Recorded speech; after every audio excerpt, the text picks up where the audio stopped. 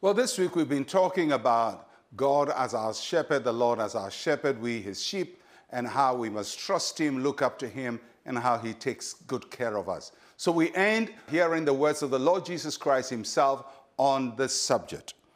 John chapter 10, verse 27. My sheep hear my voice, and I know them, and they follow me. Sheep are very simple creatures, and that's why God uses them in this analogy. It tells us the simplicity of faith that we must have in the Lord Jesus Christ. But as simple as they are, their world is a very complicated world. And so in the days of Jesus, the world of the sheep was far more complicated of probably the world of sheep today. There were predators, there were lions, there were bears, there were foxes, there were other people, thieves who tried to steal sheep. And there were a lot of hazards. The water places were all not safe. So the shepherd was the lifeline for the sheep. And he says that my sheep hear my voice and they follow me. In the days of Jesus Christ, there were thieves who stole sheep.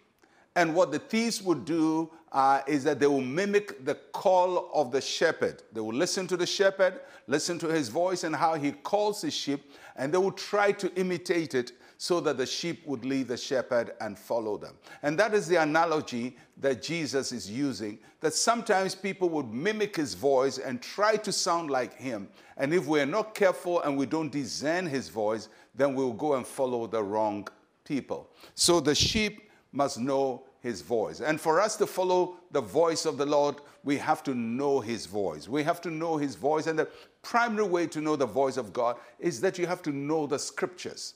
Because the scripture is the voice of God. So that every other voice outside of the scriptures that you hear will have to be in line with the scriptures. You have to look at the example of Jesus Christ so that every other lifestyle that is outside the life of Jesus, you can assess it properly. You must know the voice of your master. And if you're a Christian, you must know the voice of the Lord Jesus Christ from the scriptures, from his life.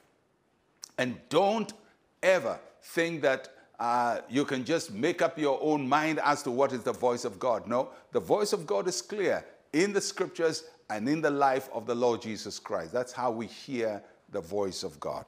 And we follow him obediently. Sheep do not just know the voice of the master and go their way. You know, there are people who know the word of God, but they do whatever they please. You know, they can quote to you 1,000 verses in the Bible. They can tell you this is what the Bible says, but you know, we are facing reality. And then they will do something else. Now, if you think your reality is more important than the Bible or the Word of God, then you are a sheep who knows the voice of the master, but choose to disobey it. And if you choose to disobey the voice of your master, then you're not going to get the blessings that he promises for you and the safety that he promises you.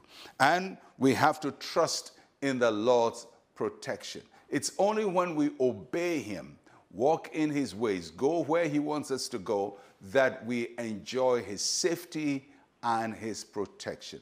Like the sheep in Jesus' day, our world is also full of all kinds of lions and bears and hyenas and all kinds of predators.